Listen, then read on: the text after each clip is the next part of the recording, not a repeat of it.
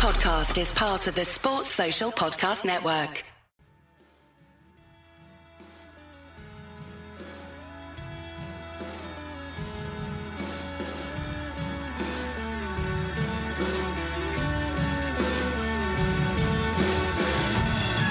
Hello and welcome to the Wisden Cricket Weekly podcast. Lots, as always, to talk about in today's show. We'll be looking back at the first three T20Is of the India-England series, revelling in Mark Wood's superb outings with the ball, Josh Buttler's runs at the top of the order, an eventful week in the Caribbean, some news from the Shires, and much more. I'm Yaz Rana, and to talk through all that with me is the managing editor of Wisden.com, Ben Gardner, and the magazine editor of Wisden Cricket Monthly, Joe Harmon. There's a new issue that goes to print today and comes out next week. So let's start in India. England are 2-1 up with 2 games to play. And Joe, arguably the biggest positive for England thus far has been the performances of Mark Wood, who took 1 for 20 from 4 overs in the opener, missed a second with a niggle, and took 3 for 31 in the third T20I. Yeah, it's been fantastic to watch, and there's always those concerns when you hear that Mark Wood couldn't play the second game. You think, oh no, has he been crocked again? And then to bowl like he did in that third match, which was just kind of eye-wateringly quick. It's just fantastic to watch, and it's so good. He had a bit of a miserable time in the Test series, and he didn't play. He just sat around, went home, came back. So it's great to see him doing really what he does best now, and I think that's quite an interesting question over the next months. By bowling this well in T20s, is he actually harming his Test chances? Because we've seen that England are prioritising, or certainly deciding, which players suit which formats at which times. And Mark Wood, you'd have to say, is much more valuable to England's T20 World Cup prospects than he is to their Test summer, I would say. That's not to say he can't play any Test cricket, but I don't think we'll see a lot of him in Test cricket this summer. And I think he'll be kind of wrapped in cotton wool to an extent ahead of that T20 World Cup. Yeah, I think that's fine though, personally. I mean, you might do. He might not. Well, yeah, but I think he should see it as a bit of a bonus because he's never been as effective in England as he has been overseas. I think there's a real chance for him this winter to go and bowl England very quickly to a T20 World Cup and then to go on an Ashes tour where even if he plays throughout the 5 games, he could well play a huge part in that as well. I think that England would be absolutely right to... I mean, even if they decide that he's very important for that Ashes series, I still think that, like, I don't know what you gain from bowling Mark Wood in England when we have so many bowlers who are so effective here, and Ollie Stone, who's come as sort of like a pace option as well. I think if England want a pace option, they should go with Stone or Archer, and just, I think it'd be absolutely right to leave Wood to one side for the moment, I think. I don't disagree. I just think it is hard to say, Mark Wood, you played 2 Tests this year, now go and win us the Ashes. And I think that's a tricky thing to do. The thing is, with Wood, he has shown before that he can come from seemingly nowhere, like he did in the Caribbean a couple of years ago, and bowl at the speed of light and win a Test match for England. But yeah, I think I agree. I think that is how they handle him, and it's no reflection on him. And it might well secure him a pretty lucrative IPL deal come this time next year, which you kind of feel like he deserves given the career he's had. Is it kind of fair that this is kind of snuck up on us, that how important Mark Wood is to England's T20 side? I don't think people really have been talking about that much. I know you can kind of split Wood's career almost pre-St Lucia Test and post-St Lucia Test, but he's we're looking today and he's barely played much T20 cricket in the last 4 years, 19 games since the start of 2017, and for reference, Chris Jordan has played well over 100. But now he's kind of at a level that I know that people have thought that he bowls really quickly and he's a better bowler than he was in the past, but this series he's almost at another level completely. Like the delivery to get rid of KL Rahul, 90 mile per hour coming into him, completely getting through, one of the best T20 players in the world. Like he's really pivotal to this England side success. Yeah, so we had Ben Jones of CricViz write a piece about Mark Wood for the website today, and he's bowled in the last year. He's bowled 4 of the fastest 6 spells by an England bowler in T20I cricket, and 2 of those have come in this series. So he's bowling seriously quickly, and I think that's a lot has been made of, which we'll come on to later, the toss in this series. But you saw how much England missed him in that second game as well. I mean, as much as I think England actually did okay with the bat, even though they were struggling to get up to 164 or whatever it was. But then Tom Curran especially looked like he struggled with the ball, and they didn't have that same penetration up the top. And then India just knocked off the runs fairly easily after that. And yeah, one of England's defining problems with their T20 side has been power play wickets, and Wood seems to have answered that pretty emphatically. And that he's doing on these kind of wickets as well, which haven't been the quickest, really. Actually, it's almost been the opposite is the issue. England really struggled for their timing. That he is still coming in and like blowing batsmen away is remarkable, really. But I think you're right. Yeah, I think it has crept up on us a little bit. Because I certainly remember us talking on this podcast about Mark Wood as a T20 bowler and us questioning whether he has the kind of skills for the format. But the way he's bowling it is kind of almost obsolete. If he's going to bowl that quick and he's got such good control of line and length and he's got a clearly defined role in that side, then he doesn't really need 3 different types of slower ball in the way that someone like Tom Curran absolutely does. So I think it has come and surprised us. And I think you also see when you watch Wood and Archer in tandem as they were in that third match in particular, you just think these two have got to play. And they've got to be bowling together at certain times as well, because it just makes life so hard for batsmen. And suddenly England's seam attack, which has looked a little bit kind of pedestrian at times, now looks really threatening kind of throughout the innings. And obviously you've got Adil Rashid up your sleeve, who's now bowling with a new ball as well as in the middle and doing a fantastic job of both. I think Wood's success kind of reminds me of Nortje in the IPL. He didn't really have a reputation for being a gun T20 bowler, but I guess when you bowl that quick, it is quite simple. If you bowl 92 miles per hour consistently, which Wood pretty much averaged in the first T20I, it's just quite hard for pretty much every batsman other than maybe Virat Kohli to deal with. I think it's quite interesting that Rashid's being used in the power play, because I think, Joe, you're right. If you look through the innings, you kind of see England almost a fine in each phase of the innings in a way they probably weren't that recently, with now Rashid, Archer and Wood in the power play, Wood in the middle overs. You kind of got Stokes, Curran and Jordan a little bit in the middle, and then Jordan and Archer towards the end. It kind of feels like they have most, if not all, bases covered with the ball with their first choice seam attack. Yeah, the question will be when they come up against a surface that, turns significantly, which none of these have yet, or not even significantly, but just enough that makes a spinner much more effective than a seamer. Like in this series, the teams have gone in with 2 very different attacks, with India often having 3 spinners in England, just the one in Rashid. And I wonder if Moeen will I hope he will get a run out in the 4th or 5th game, just so that you kind of see where he is, basically. But if England don't have that second spinner that they can really rely on. I remember in the 2016 World T20, there was a game where New Zealand played India, and New Zealand basically beat India at their own game, I think, picking 3 or 4 spinners. I think Mitch Sodhi took quite a few wickets, didn't he? Yeah, Mitch Santner bowled really well as well. Yeah. And that can happen in a global tournament. That's almost where you come up with against a greater variety of surfaces, and I think that's the base England don't have covered. They have for their first choice team, for their kind of first choice game plan, will work on a lot of surfaces, but I don't think they yet are absolutely certain that they can sort of like adapt to the more sluggish wickets, especially the wickets that turn with that attack. I think that's the question. It is interesting that we're 3 matches into the series and we haven't seen Moeen Ali, because when England were winning in South Africa, we were saying, well, this is great, they're playing fantastically, but this obviously can't really be the side that wins the T20 World Cup in India, because they've only got the one spinner and they haven't really got a part-time spin option there if Root's not going to play, which seems likely. But now we're 3 matches into an India series and England are going well without Moeen Ali, and now suddenly you're thinking, well, they wouldn't be playing this side if they have no intention of playing it come the T20 World Cup. So actually, perhaps this is just their first choice team. That's not to say you don't need that second spinner, and you might possibly need that third if we do come across the kind of pitches that you might well do in a tournament. But it does seem that they have landed upon this side and thought, well, this is the side that suits us. It goes against the grain in T20 cricket, where spin is so important, but England play to their strengths, and that's what they've done so far. I think the fact that the whole series is being played at one venue is quite important. We're not learning that much about what conditions are going to be like in all of India. And it's also a venue that hasn't had any international T20 cricket at before.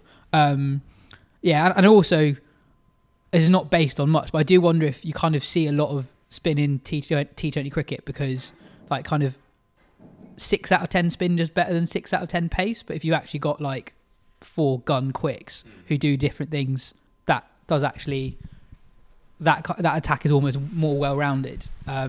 So yeah, that is interesting. We've kind of touched upon Tom Curran a little bit already, and I know he only bowled 2 overs and he's not played a whole lot of cricket recently, but his position in the squad is under a bit of threat. Do you think, Ben? He's not gone great for England recently in T20 cricket. I know he's won games for England in the past. He didn't have a great IPL either, and there are players outside the squad who could feasibly offer a bit more than he has recently. Yeah, I think, there's a long time to go between now and that T20 World Cup. And he obviously, it was just 2 overs, so you can't read too much into it. And I think England do have a lot of faith in him. And it goes back really to that ODI when he sort of made his name just after the Ashes, when he took 5 wickets. England were defending like a nip and tuck 280 plays 275 sort of game, and he really sort of stood up then and looked like a bowler who had the mettle for international cricket and knew how he could sort of second guess batsmen with his variation, that sort of thing. So I think that he still does have some faith, and it goes back as far as that.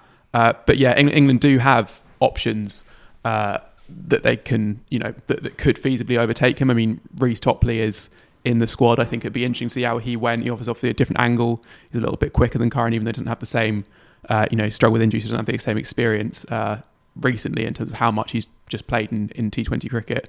Tamal Mills is someone who I think the numbers geeks rate as one of the best death bowlers in the world, actually, in terms of his economy towards the end of the innings, but hasn't had much of a go with England since, I think, 2017 was his last game for England. So he is also one. I mean, I guess the thing with Tom Curran is he is a death bowler, but I think they kind of think maybe he can do a few different roles, whereas Mills is very much a specialist death bowler, so he does offer you something more well-rounded. But yeah, I think he's under a bit of pressure, but there is a lot of time for him to sort of get it right between now and then, and he'll have, even if he doesn't play much in the IPL, have a season in the nets with those bowling at those batsmen and playing with those coaches and stuff. So that could well help. So I don't think I think there is a bit of pressure on him, and it is interesting how his stock has fallen from him being almost first choice before the World Cup, before Archer's emergence, to where he is now. But I don't think it's at the point yet where we're sort of writing obituaries for Archer for Curran's England career. But yeah, a little bit of pressure, I suppose. Saqib Mahmood is the one for me. I mean, Tamal Mills is kind of tantalising, but his fitness issues mean that it's hard to necessarily bank on him. I think he's going to get enough cricket in before that tournament, but he's certainly an exciting prospect. But Saqib Mahmood, I think I've seen highlights of him bowling at the PSL. He swings it late. I also think he's got a higher ceiling than Tom Curran. I think I think the thing they like a lot about Tom Curran, and you can see it just in the way he plays, he's got this kind of big match, big moment temperament. He wants the ball when things are tough, and you can see why Owen Morgan loves that in him. But he does look quite hittable sometimes. It looks like batsmen can get into a rhythm against him, and it sometimes it looks like he doesn't have really anywhere to go. And I think that's partly a lack of pace at times. He's got lots of good slow ball variations, but it does seem like batsmen can read those quite often. So I think he is a bit under a bit of pressure. But he does also offer more with the bat. He's not going to be batting high in this side, but those lower order runs, he's obviously got that in favour over Saqib Mahmood. But I think over the next few months, Saqib Mahmood is the one that I would be watching as potentially going to leapfrog Tom Curran. He does the same thing with the bat as well. He's like he might not, his statistics might not leap out of the page as a batsman in T20 cricket, but you've seen it for Surrey where there's been sort of real sort of crunch moments in games, or when his team's been really under the pump, that's when he tends to step up. So there is a lot to like about him as a cricketer, I think. And it's almost like there's lots of reasons to like him beyond his skill set, which is actually the thing that's lacking. It's the question of if that can outweigh the fact that there's bowlers who on paper look better, I guess. So. Yeah, I would contest that you don't need to have access to the CricViz database to be excited by Tamal Mills. But I think it's what will be interesting over the next, 6-7 months before the World Cup is, let's say England win this series 3-2, 4-1, whatever. They don't have that many games before the World Cup proper preparation really starts in October later this year. So I wonder how much emphasis they'll put on strong performances in the T20 Blast, and particularly the 100 for players like Tamal Mills or Saqib Mahmood who aren't playing in the IPL. Like, if one of those two guys has a gun tournament, would they? I guess it is somewhat of a risk because they've not actually played that much for England recently. I wonder if that will happen because there aren't that many opportunities between the 100 and the World Cup starting for those guys to play for England. Yeah, we know how much stock Morgan puts in trust and knowing players and knowing them as personalities as well as cricketers, really. So I think anyone who's not part of the group now is going to be hard pushed to get into it, really, particularly when you think of the talent they've got. Saqib Mahmood is a bit different because he has been part of that setup. He's played 50 overhand T20 cricket for England. Morgan knows him well. I think the idea that someone is going to have such a brilliant 100 or maybe even T20 Blast and then gets parachuted into the squad, I think is probably going to be it's kind of England of the old days, isn't it? And actually, they're in such a strong position. They don't really need that to happen now. I think it would only mean very slight adjustments among the group that we've already got. Yeah, the only thing I would say is when you're looking for the 15th player in a 15, that sometimes I think you can get just a little bit more leeway. So just looking back to the last World T20, Liam Dawson was picked for that squad, having not played a professional game for England at that point.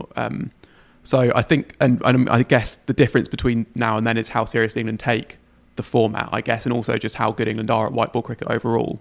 But and I guess the other thing as well is that there's more names than we've mentioned even then. You know, Pat Brown looked like a bowler who coped with international cricket in New Zealand and has struggled with injury since, but he's clearly highly rated, clearly got a lot of skills, and that could work in his favour. Someone like Matt Parkinson as well, again, didn't look overawed, just like bring something different as a leg spinner who bowls it slowly and really rips it. That could be very valuable on a pitch that is spinning because he'll get the most out of it. I think that there's Reece Topley's in the squad. Yes, exactly. Yeah, I think that there are a lot of players who will be thinking that, but I think Joe is right that it's a different scenario now. But I think the players at least will still be thinking a good 100 and maybe open the shout. And also, there's another T20 World Cup next year, so even if you're not in it for this one, then. And actually, I would add, sorry to slightly contradict myself, I do think that spin is a bit different for the spinners because there is that dearth of spin options. Someone like Danny Briggs, who I think was a backup for this tour, was that right? He was called up as a backup recently. Yeah, I don't think he's there, but he's one of the backups. Yeah, he's obviously played for them before, but not under Morgan.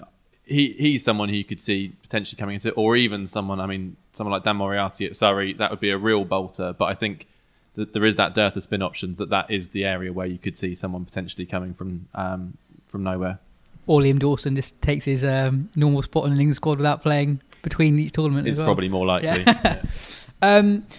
There was quite a lot of chat on Sky about how much of an advantage it is chasing in T20 cricket, particularly in day-night games in the subcontinent. All 3 games in the series so far have been won by the side chasing. The recent PSL was dominated by sides chasing, and Nasser Hussain had quite an interesting analogy to explain why, because he basically said, like, imagine playing beach cricket, and if it's really dry, the ball doesn't come onto the bat at all, but if the tide comes in, makes it damp, suddenly the ball really skids through. And he said that's kind of what happens with the dew. And he used the example of the second T20I where England really struggled to time the ball when they batted first, but it was fine for India. I'm not convinced that in that 15-minute innings break it completely changes, but it is interesting, and the stats kind of show that it has been quite a big advantage recently. Michael Atherton suggested that you could have a situation where to kind of get around the advantage of batting second, one side bats for 10 overs, the second side bats for has their full innings of 20 overs, and the side that batted first then has 10 overs at the very end. What do you reckon about that? I think it's probably slightly too much of an alteration for me. I think from you, Ben, you love an alteration. Yeah, I mean, you know, that would make a game take quite a long time. I think first of all, if you have 2 innings breaks rather than 1, I'll say, you know, that team that have the split innings, I think would probably still struggle in terms of, you know, you've got a batsman who's set. I mean, imagine Dav Miller having to score 20 off 20 twice before he can accelerate. That would be a tough thing. So yeah, I think that's a little bit extreme. But you know, I mean, if this does become a huge dominant thing, I think they showed this out something like 65-35, which is a big split. But I don't think it's that's not too much, is it? I think quite a lot. That's like double your chance of winning if you bat second. Yeah. But then the toss is an important thing in cricket. It always has been. I think we don't need to start changing that necessarily. I think if the trend got worse than that, it perhaps would need looking at. And he was saying it's often specific to this part of the world where the dew becomes such a factor.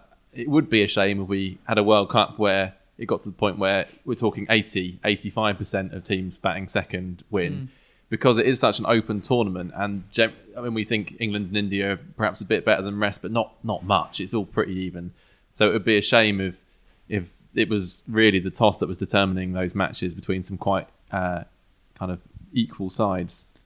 You had a pretty wacky solution. Yeah, well, to be honest, I haven't really looked into it in huge detail, but something that I've seen suggested is sort of like you replace the toss with sort of a bidding system where each captain sort of says they'll concede 15 runs or have many runs for the option of bowling first or batting first, whichever they'd rather do. And then whoever has the higher bid gets their choice, but the other side get that sort of bonus, which I guess is, you know, the captains couldn't complain in that situation because it is something that they've absolutely agreed to in terms of if you lose because of that extra bit of runs, well, that's what you said, that's what you thought it was worth. I mean, it's a bit fiddly, possibly. It's a bit sort of hard to explain to a newbie for a sport that's already having to deal with that. It's not really fitting that kind of what you want for T20 to make it nice and easy and simple for everyone to understand. But the BBO has this bat flip because they have sort of like some sort of funky envelope thing that makes it look all glamorous. And then people watch Deal or No Deal, which is just people opening boxes. This is just that, but the start of a cricket match. And with this kind of bartering that you described sort of take place at the middle where you've got Ian Bishop and you've got the two captains. I think so, because it's just a closed envelope thing. So you just come in with your closed envelope. You each hand it to like Ian Bishop. Deal or No Deal. Exactly, yeah. And then he opens it and says, and Owen Morgan's bid 15 runs and Cody's bid 17 runs. And he'll be batting. And that sounds like quite a good game in itself without playing cricket after it. Yeah, maybe they use it for the 100. On England's batting, Jason Roy has returned to some sort of form. Buttler scored a career best T20I score in the third game. The where should Buttler bat debate has pretty much ended, basically because he averages 50 there, has 7 50s in 17 games. But Ben, did we see the risk of opening with Buttler in the second game with Stokes struggling to get going towards the end of the innings at number 6? Stokes and Buttler do basically bat the other way around in the IPL for Rajasthan Royals. Yeah, I think it is a tricky one, and you get quite a lot of quite definitive statements made about something that really I don't think there's actually a way to have a correct answer on this, because every time England lose, it's sort of an argument for why Buttler should finish, and every time they win, it's an argument for why he should open.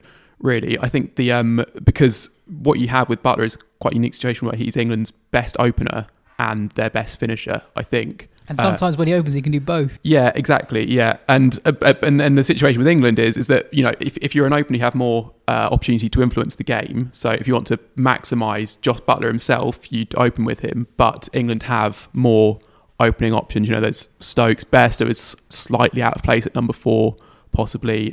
So in a way, it makes more sense to have a lineup without Buttler opening, so he can sort of float and come in the way that Andre Russell does, AB de Villiers does. Not every amazing T20 batsman opens the innings, but yeah, I think the debate has pretty much ended, not least because it seems that Morgan's pretty settled on that way, and I think you do because that second T20I actually, in a way, it was because it wasn't just Stokes struggling to hit at the end; it was Buttler out so early as not just an early wicket. It's an early wicket of Buttler, which can give a team a sort of a psychological fillip early on.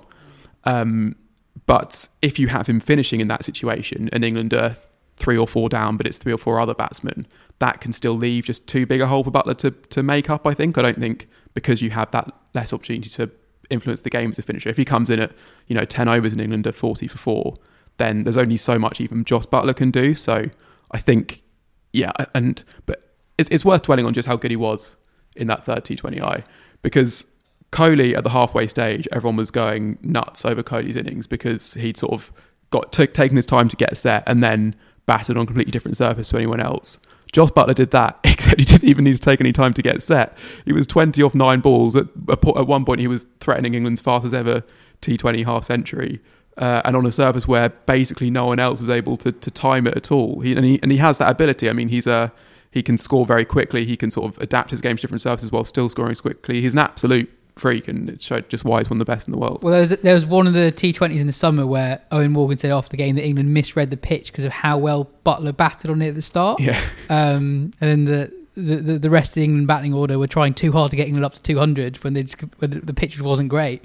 I get. 6 months ago, I thought he should bat in the middle because that's England's weakness, and he's so much better than anyone else. But if he's scoring 7 50s in 17 games, he's just going to win England like 30% of the games just by himself. So I was also in the save Buttler as a finisher camp, but you can't really. It's hard to make that argument given what you see he's doing at the top of the order. I was also add to that as well that Morgan has become such a reliable source of runs in that middle order, and also the way he bats, the way you can find a boundary when the chase is on. We know he's a very cool customer. That helps a lot, really. You've got a kind of almost as good as Buttler finisher in the Buttler role, the former Buttler role. And as you say, when you've got Buttler at top, he can do you can do both jobs. He's also just so brilliant at analysing a situation, scripting a chase, which are all brilliant things to do as a finisher, obviously.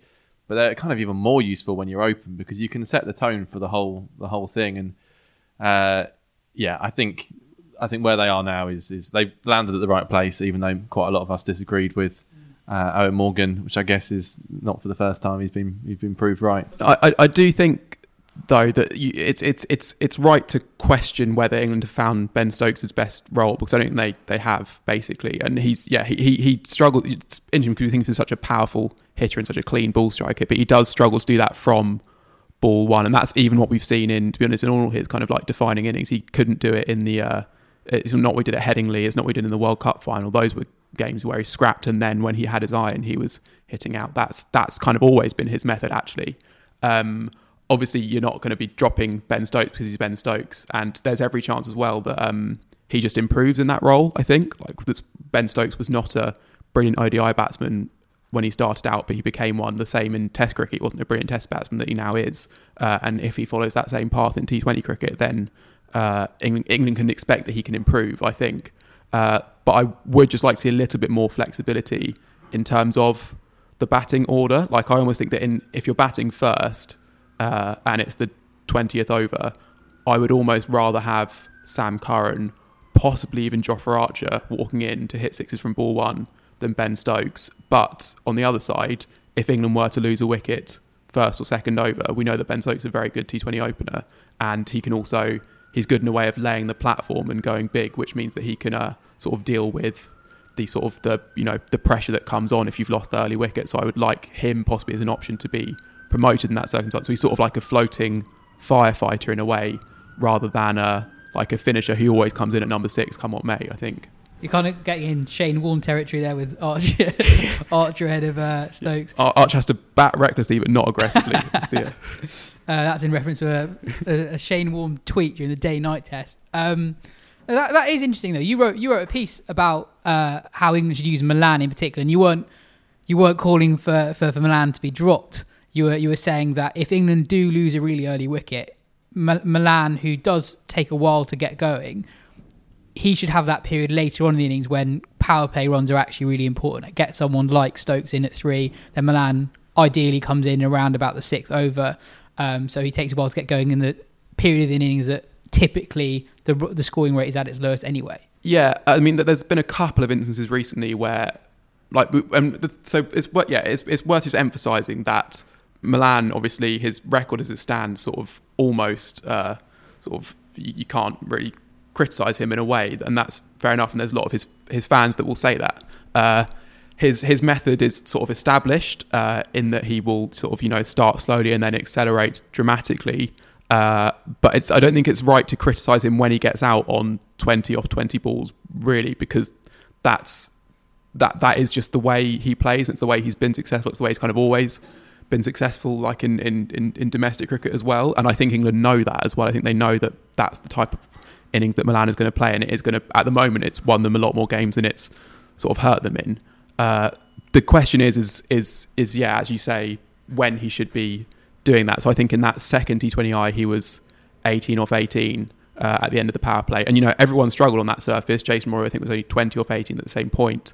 But Jason Roy was, he was trying to hit boundaries and not managing to. Milan, I think there was stat from Cricket that showed that his attack intent, whatever, was not anywhere near what Jason Roy's was. He was basically trying to do that thing that he was doing and succeeding, but it meant that England ended the power play with sort of a subpar power play score. And there was also a game in South Africa, I think, where he was 19 off 20 maybe at the end of the power play. So it's not asking Milan to change anything. It's not saying that England should consider leaving Milan out. It's nothing like that. It's just that if England lose a wicket that early on, just put someone at the top of the order who is primed to, when there's pace on the ball and, new white ball, to take that on and getting off to a flyer, even though they've lost one early. And then ideally Milan can come in, overs 4, 5, up to 10, take his time to get set, and then really take on the bowlers through the middle of the end. I think it's a reasonably minor point, but also possibly an important one in a crunch game, I think. Joe, James asks, isn't it great that the selectors sent Moeen home to rest instead of playing the last 2 tests so he could be fresh for carrying the drinks for the white ball stuff? I think James is being a bit sarcastic there, isn't he? Yeah, I mean, it's not ideal, certainly. But I don't think you can really say to Owen Morgan which side you're going to pick for the first 3 T20s. Moen's not in it, so we're playing for the Test series. Unfortunately, that's just not how it plays out. It obviously looks silly, and it is a bit silly that he was missing for those Test series. We've done the rest and rotation policy to death. I think this is how it was decided. Moen wanted to focus on white ball cricket, and you can absolutely see why. And I think I'd expect he would still probably play at least one of the 5 in this series, as much for kind of humanitarian reasons as anything else, or perhaps political reasons as well. And he's still a big part of England's white ball plans. He is still, by a distance, England's second best spinner, and more often than not, you need 2 spinners in white ball cricket. So I can see why they've got him for there, even though he is currently warming the bench. On India, Ishan Kishan was amazing on debut in the second T20I. He scored 56 off 32. KL Rahul has 1 run in 3 games. India have mixed up their top 6 a fair bit already this series. Surya Kumar Yadav made his debut in the second game, didn't bat, dropped a catch, and was then dropped for the third T20I. Arijit asks, there isn't any logical explanation for Kishan not opening and Sky being dropped, is there? Well, I mean, the explanation is that India made a predetermined decision to leave Rohit Sharma out for the first 2 games to rest him, and then obviously, well, in terms of his stature within Indian cricket, he obviously comes back in when he's rested and available, and then that means that you don't have to rejig the team to accommodate him, which in this case meant that you have Rohit and Rahul, who have been India's preferred openers in T20I cricket, even though they actually haven't opened together all that much. And that means Kishan moves down to number 3, and I guess Surya Kumar Yadav is sort of the first in, last in, first out sort of thing. So there is a bit of logic there, even though it is very harsh. But I think that India they've reaped the rewards often of sort of sticking by players for a period of time. So I think that you see that in terms of once you're established, I think it can be hard to find your way out of the team, and that's actually worked for them, I think, with some of their batsmen. So I mean, Rahane's century at the MCG was the vindication of having stuck with him through some tough times with the bat. The same with Pujara's had some tough times with the bat where he sort of scored slowly but batted a long time, and he's stuck around, and that's kind of their general policy overall. So it's no huge surprise, I think, that happened, even though I think, Surya Kumar Yadav can feel a little bit hard done by that happened to him, I guess. India did end up with Vijay Shankar batting for the 50 over World Cup. So I kind of think with India that their biggest enemy is themselves. It is like, I kind of think like when I was watching the second T20 game, I thought when Kishan was batting like that, I was like, oh no, if India have actually end up picking their best 6 batsmen, everyone else is screwed. But yeah, I think I'd love to see. I loved watching Kishan bat, but I'd love to see Sky play because he's been so good in the IPL for so long, and he bats with kind of intent is the buzzword in T20 cricket nowadays. But he does bat with more intent than a lot of the other Indian guys at the moment. Don't know if any of you have any opinions on him playing. Well, it's not so much on him, but it's more the intent thing where sort of that's is the buzzword, as you say. But I think it goes a little bit against what India actually value in their T20 batsmen. So KL Rahul is the obvious example, who 2 years ago was one of the best T20 batsmen on the planet, really. Was scoring hundreds for fun in international cricket, was tearing up the IPL, scoring quickly and consistently. And then last year there was sort of like a marked change in his approach, and he actually acknowledged it in interviews. He said, strike rate isn't the be all and end all, like it's about winning games sort of thing. But you're sort of wondering like, where has this come from, essentially from batsmen who used to score so freely and seemed that like, all he was focused on was like trying to maximise every possible ball. And it feels like that has probably come from within the Indian team and the way that they value consistency. And the difference between once you're in the setup you're in is that if you're trying to get in, you can often be treated quite harshly. So Sanju Samson would be an example of that, who he batted as he has done in the IPL in Australia and came out, tried to score from ball 1, had a couple of failures, had one okay knock, I think, and then was left out, even though that was presumably the job he was picked to do, and that's what he did. And the same, you've seen that with Rishabh Pant, being left out of the T20 squads. I think that they do shoot themselves in the foot a little bit, not only with selection, but with how they ask those players to play once selection and the message they send by who they select. On the intent of the batsman, do you think there is such competition for places in Indian batting that it might actually dictate the way some of these players play as well, that they don't feel they can just go and smash 15 off 4 balls and then actually that's not too bad a job, because they're just trying to justify their place in the side with looking at more old-fashioned things like average, and that actually means that they're not that they're playing selfishly, but they're kind of looking over their shoulder, particularly if actually that's the way the captain Kohli often goes about his batting in T20 cricket as well. I think part of the issue is in the IPL, teams don't have the batting depth that top international sides have. So if you're batting the IPL, it is much more understandable for someone who batting the top 3 to take their time, because for a lot of teams they just don't have the batsmen at 5, 6 or 7 who can really trust to finish an innings against world-class bowlers. Whereas with India's first choice T20 side, I know Ravi Jadeja is not there at the moment, but they could potentially have like Pandya at 6, Jadeja at 7. Batting slowly and not giving those guys enough balls at the end is not good. But if you're playing in the IPL, that is fine, because not many teams have that depth. Yeah, I also think it's an effective ODI cricket as well, where India's game plan in ODI cricket has rightly been skewed towards batting reasonably big and backing their bowlers to defend it, because their ODI attack has been so well set up for that. I mean, at the time when they had Chahal and Kuldeep Yadav bowling wrist spin and Bumrah and Shami sort of leading the seam attack, that's 2 properly gun quicks who are going to take loads of wickets and spinners who are going to do the same. And none of them can really bat. So that means you're right to sort of aim for 320 and back your bowlers to defend it. In T20 cricket, they have, Jadeja is now re-emerged as an ODI bowler, but he is a very good T20 player as well. So he gives you that batting depth in T20 cricket, and it's not the same force in their bowling attack in T20 cricket. We should also mention they're missing Bumrah for this series, which is a big miss. But that means that, they need to aim that little bit higher with the bat, because they don't have the same bowling strength. They also have a bit more batting depth, which should allow them to do that. So, I think, but the thing is that, you can say that India are struggling with, the not picking the best side and that sort of thing. If Rohit Sharma or Virat Kohli fires in a World T20 semi-final or final, that's not really going to matter too much. I think even with the team they've picked, they're still one of the favourites. But there probably are a few things that, both in terms of their approach and their selection, that could just be a little bit improved, I guess. Definitely. Before we go on to the rest of the show, a quick message about our online shop.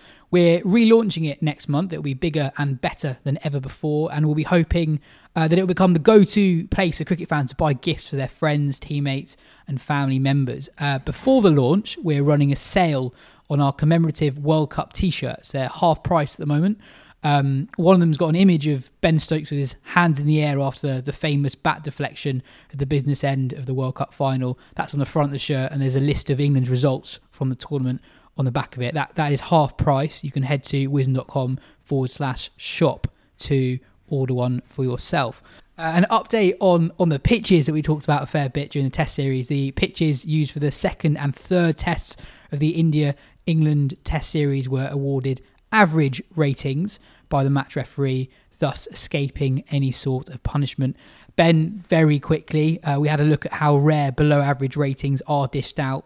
Basically not that often, but there was one quite interesting example from the not too distant past.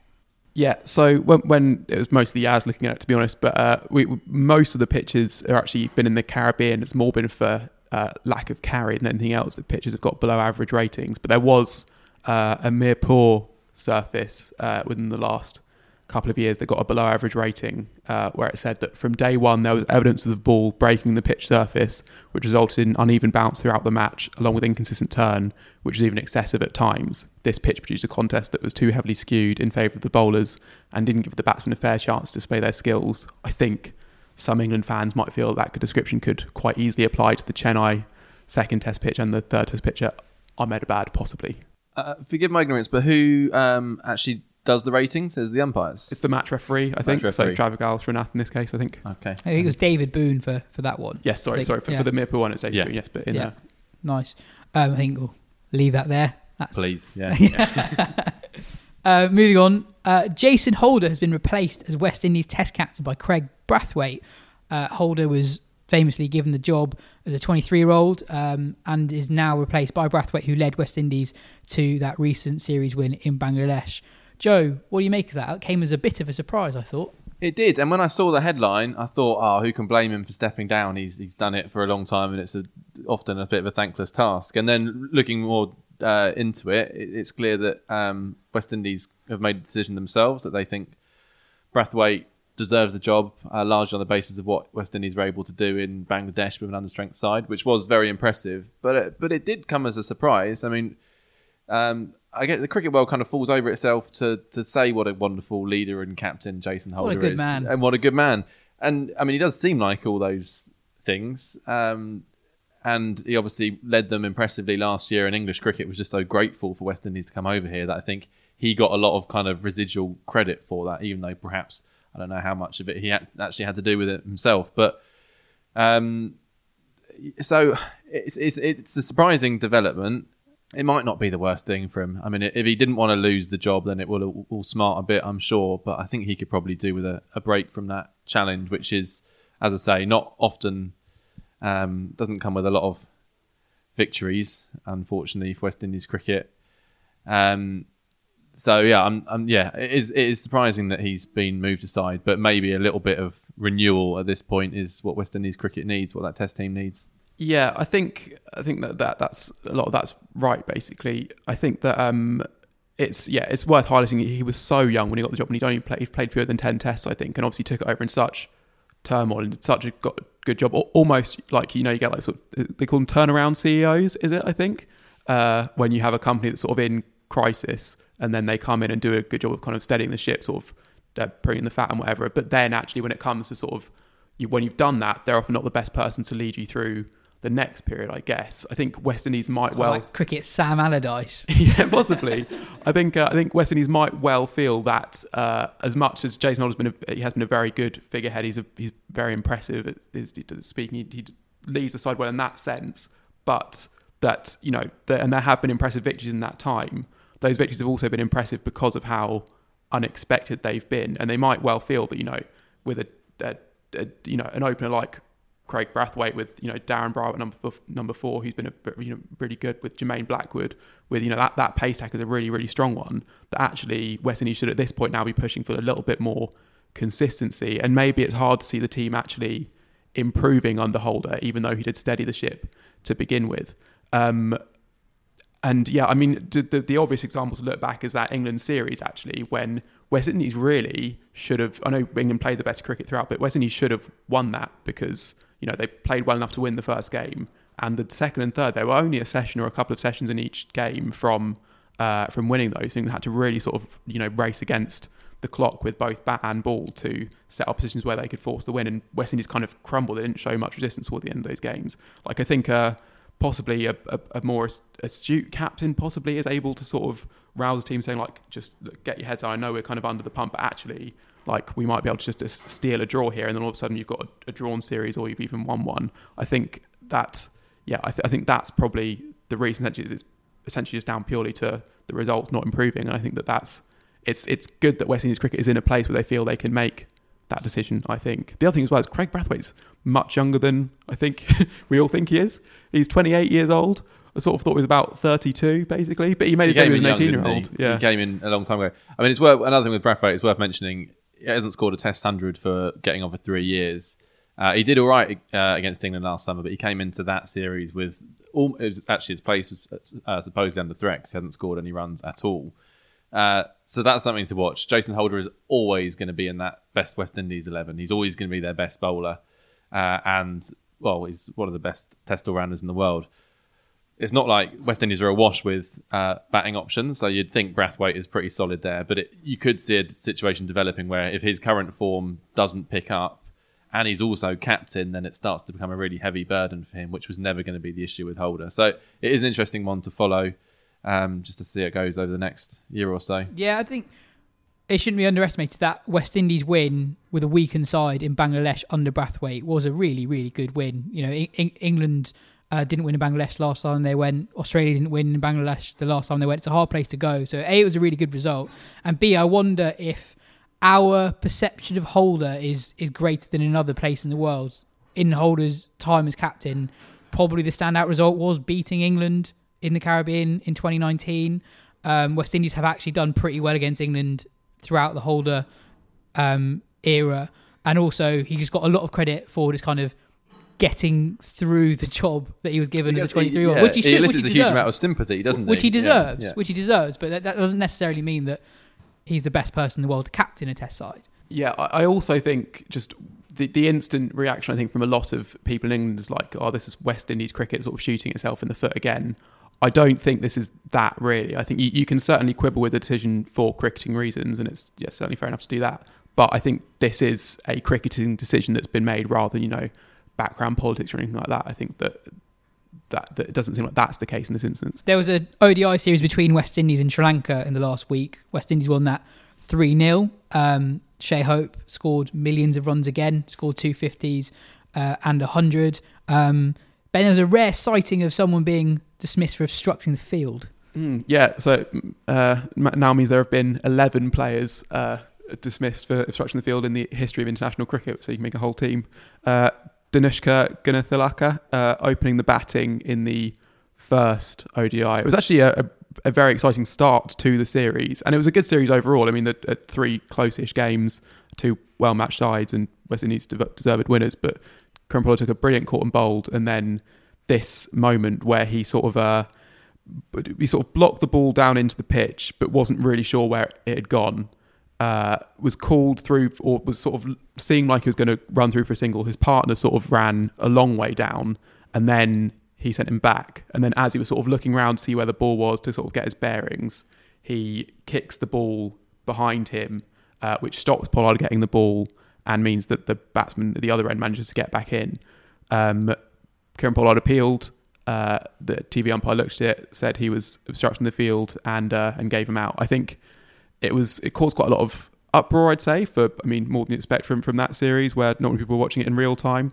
I probably wouldn't have given it out, I think, if I had been the TV umpire, but I think I can see why he did it. I mean, you can see him sort of looking around, and then he does obviously react to the ball just before he kicks it. Maybe it's just his peripheral vision, it's too late for him to get out the way, but I can see just about how you interpret that, on the balance probabilities as a willful movement.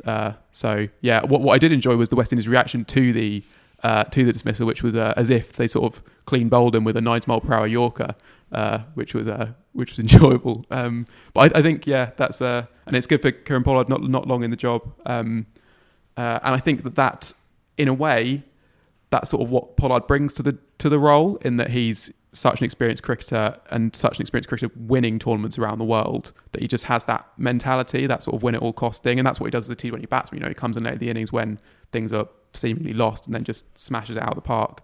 And this was, him taking an extreme move by appealing for this and then, celebrating wholeheartedly. But that's kind of the attitude this West Indies side needs, I think. Yeah, I mean, he got a lot of stick for just appealing in the first place, which I thought was unfair. It's like, it's not his decision whether it's out or not.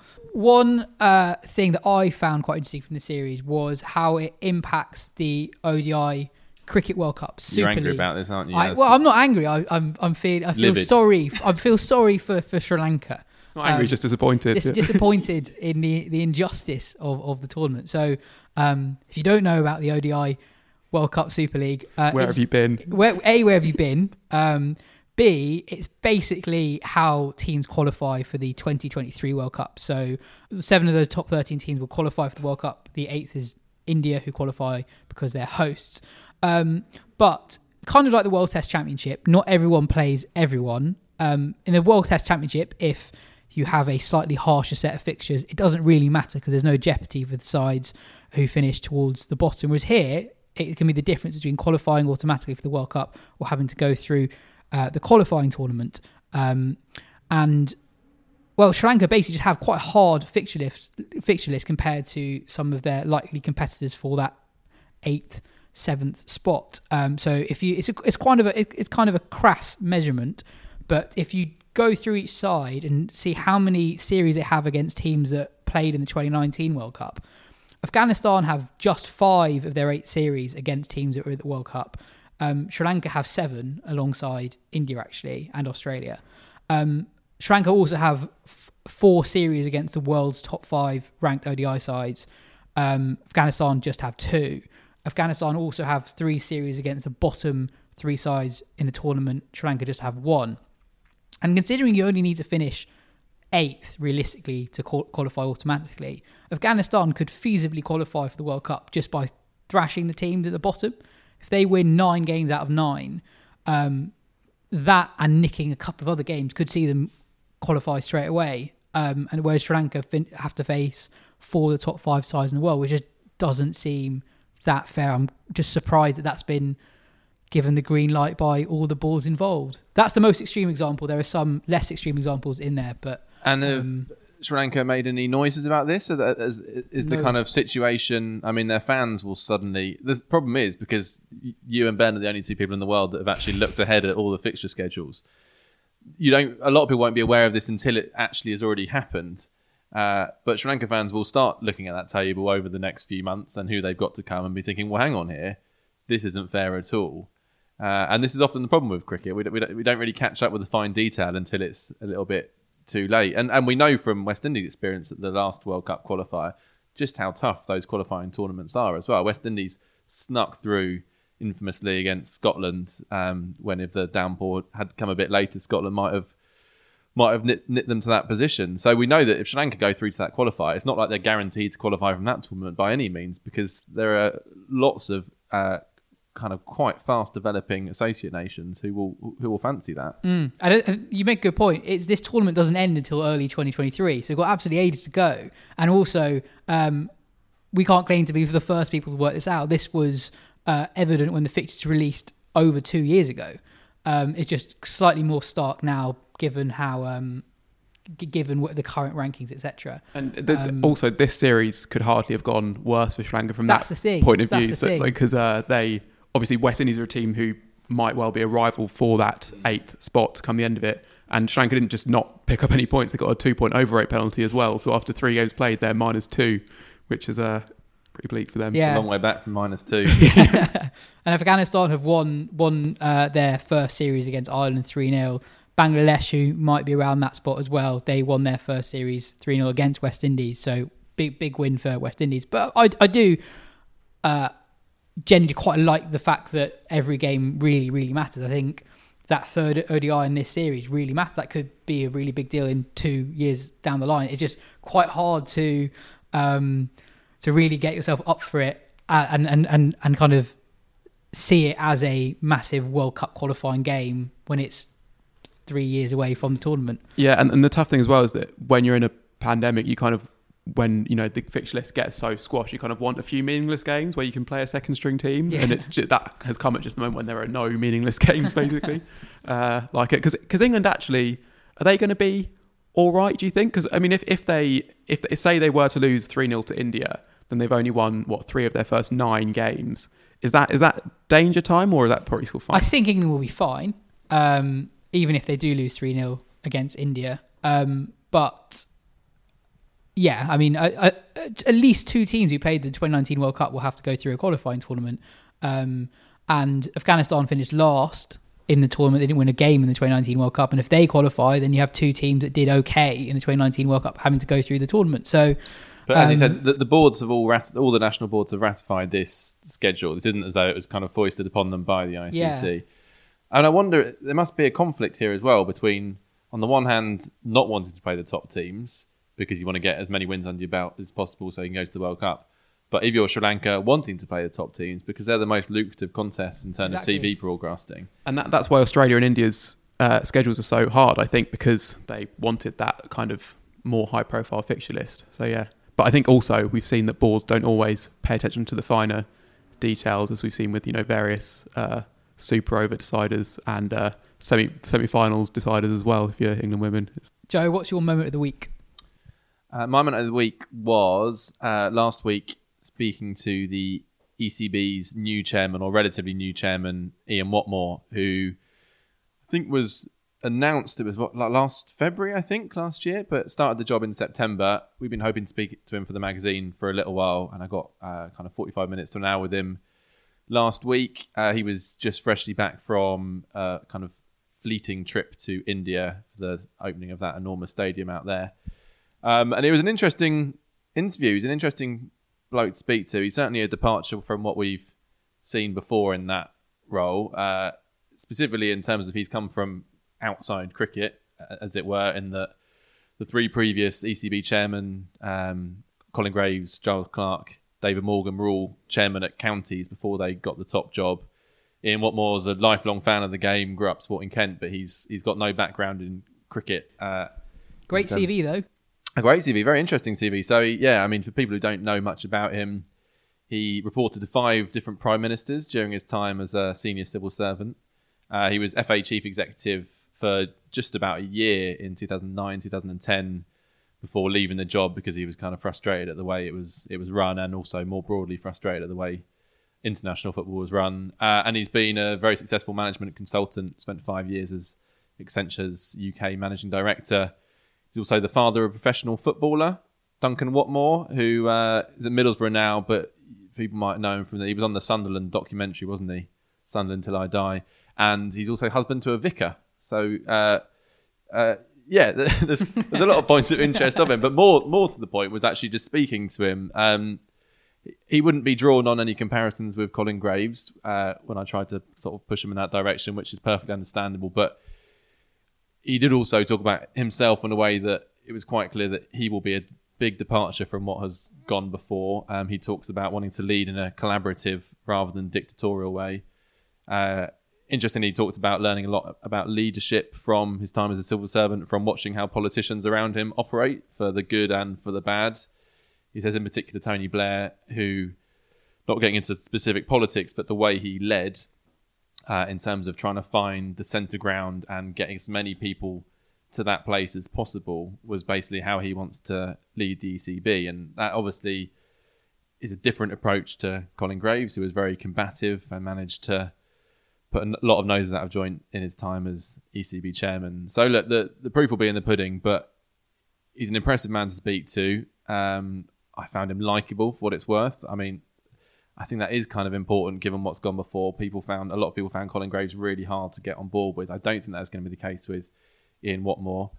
And I think getting someone from outside cricket in the way they have, given all that's going on in English cricket in terms of the 100 and this battle for the soul of English cricket, I think having someone come in who hasn't got the perceived biases of being at a specific county before was a really smart move. And I think it's not fashionable to talk the ECB up, and I try not to do it too often, but I think in this case they've been really smart in their appointment, and we'll see over the next few years whether it works. But I'm having spoken to him, I'm kind of cautiously optimistic.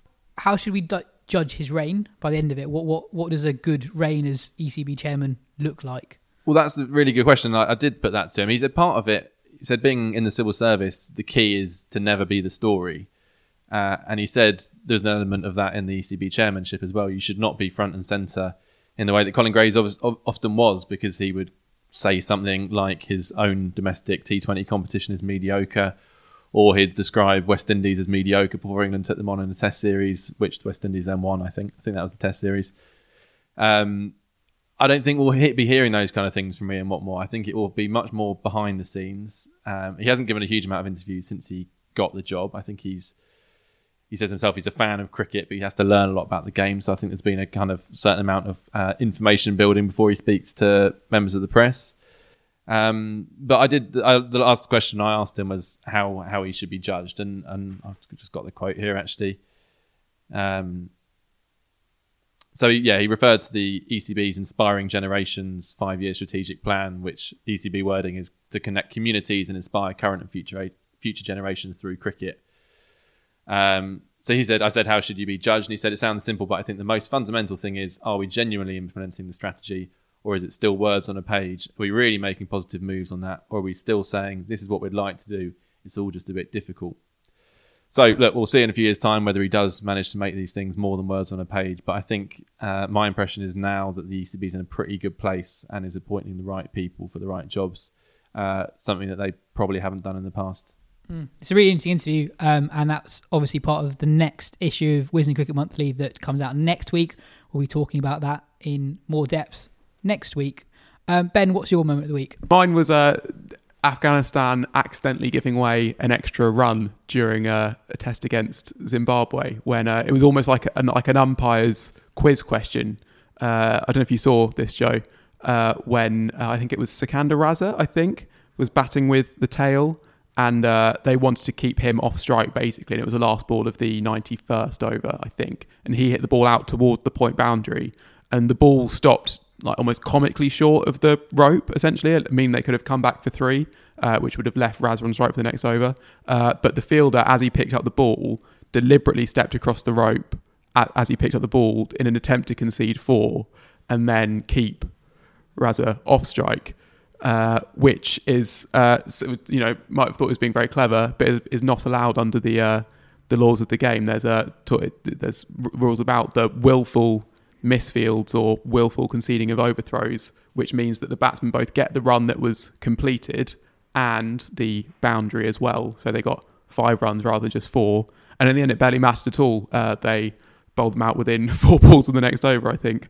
And this must have been a moment of high excitement for you, though, as it was unfolding, realising the regulations at play. Yeah, it really was. Yeah, it was great. And also because a lot of people were calling it a penalty run, and it wasn't really a penalty run. It's just that you get the runs in progress, and then you also get the boundary. It's not like it's a 5-run penalty for fake fielding. It's just that's how they calculate how many runs to give away in that instance. That sounds absolutely right. I'm sort of quite impressed they've thought of that. That actually scenario might take place. I suppose it's not necessarily that unusual that you'd want that to happen. Yeah, I mean, I have to say, the cricket laws are very thorough, and just it's a good document to read in terms of taking care of all the eventualities. I'm sure the cricket lawmakers. Yeah, I'm sure the cricket lawmakers will be glad to hear. They'll have that on the front of the next one. Ben Gardner, wisdom says. But just, I don't know. A rollicking read. This is obviously a cricket podcast and not a rugby podcast, but there was an incident in a Six Nations game recently where there was a sort of a possible knock-on from one of the Welsh players, and I think it was a strange enough incident that a lot of people went to look at what the definition of a knock-on was, and it's basically doesn't exist in the rugby laws. Like, they're so unthorough. There's like a weird bit, it's like about halfway through it says principle, the game is not played by players on the floor, and it's like, how is this like a law book that you're supposed to sort of refer to and like actually decide things? And it's so much that game is down to interpretation, which it doesn't actually have to be in cricket, really. Well, how do you know if it's deliberate or not, if he wants the ball to go to the boundary? So like if the ball is coming towards a player on the boundary and they just let it through, how do you know that's a misfield or yeah, deliberate? that's true. So he could have just done it much more smartly, and he'd have got away with it. There we go. Well, except for the fact that if the ball had been going towards the rope and he had made a bad effort to stop it, that would have been one thing, but it's the fact that the ball stopped short. He could have done like a trip, bit of a kick. Yeah, that's true. Yeah, probably. Yes, unnecessary dive and push it to the rope. Yeah, obviously there are still debates over decisions within cricket, obviously, but it's not because of the wording of the laws. It's more because of whether someone did something deliberately or not, and that sort of thing. Which is a better place to be in, I'd say. Than A test match also took place between Afghanistan and Zimbabwe. You can talk about that if you want. Afghanistan won to level the series, but I thought the most interesting thing was that Rashid Khan bowled a 21st century record for the most overs bowled in a test match. I think it was 99 overs he bowled, which is 30 more than he's ever bowled in a single season of the IPL in one test match. And it was basically because Afghanistan only picked 3 bowlers. So it was... well, they only picked 3 bowlers and then enforced the follow-on. Yeah. Which seems particularly hopeful. And then, unsurprisingly, Zimbabwe added like a near-record 8th wicket partnership when they were all just dead on their feet and actually almost kind of won that game. Afghanistan were 4 wickets down when they eventually chased 100, having enforced the follow-on. Elsewhere, South Africa completed a 4-1 series win over India in India. Lizelle Lee scored 288 runs across the series, and she now overtakes Tammy Beaumont at the top of the ODI batting rankings.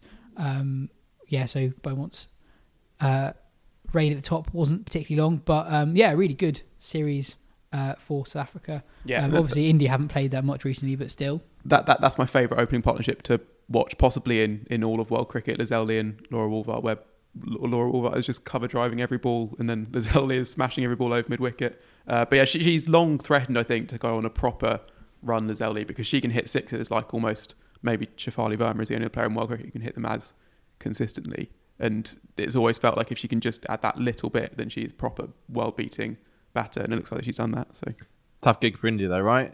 hadn't played since the T20 World Cup final. Is that Yeah, right? and in ODI cricket, not since... so Mitali Raj and Goswami were 36 the last time they played in ODI. They were both 38 this time round. Yeah, that's a pretty tough gig. Yeah.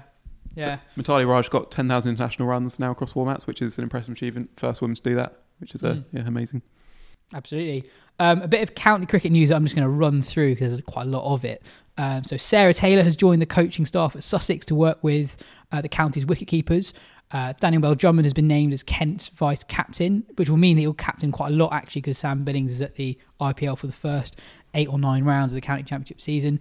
Durham have re-signed Cameron Bancroft. Scott Borthwick has been appointed the Durham captain. Andy Balbirnie will deputise for Marnus Labuschagne at the beginning of the season for Glamorgan. Miguel Cummings has signed for Kent for the first 8 games of the season. Surrey have signed Kemar Roach for the first 7 games of the season. Marcus Harris will play for Leicestershire in both the County Championship and the Royal London One Day Cup. Finally, a positive, happy note to end the show on. A big congrats to Wisden's Taha Hashim, who is obviously a regular on the show. He was commended in the ECB Domestic Journalism Awards. He was commended for the Christopher Martin Jenkins Young Journalist of the Year. So well done, Taha, and all the other people who got awards and commendations in that. That is the end of the show. Thanks, Joe. Thanks, Ben. This has been the Wisden Cricket Weekly podcast. If you enjoyed the show, tell your friends. We'll be back next week. Cheers.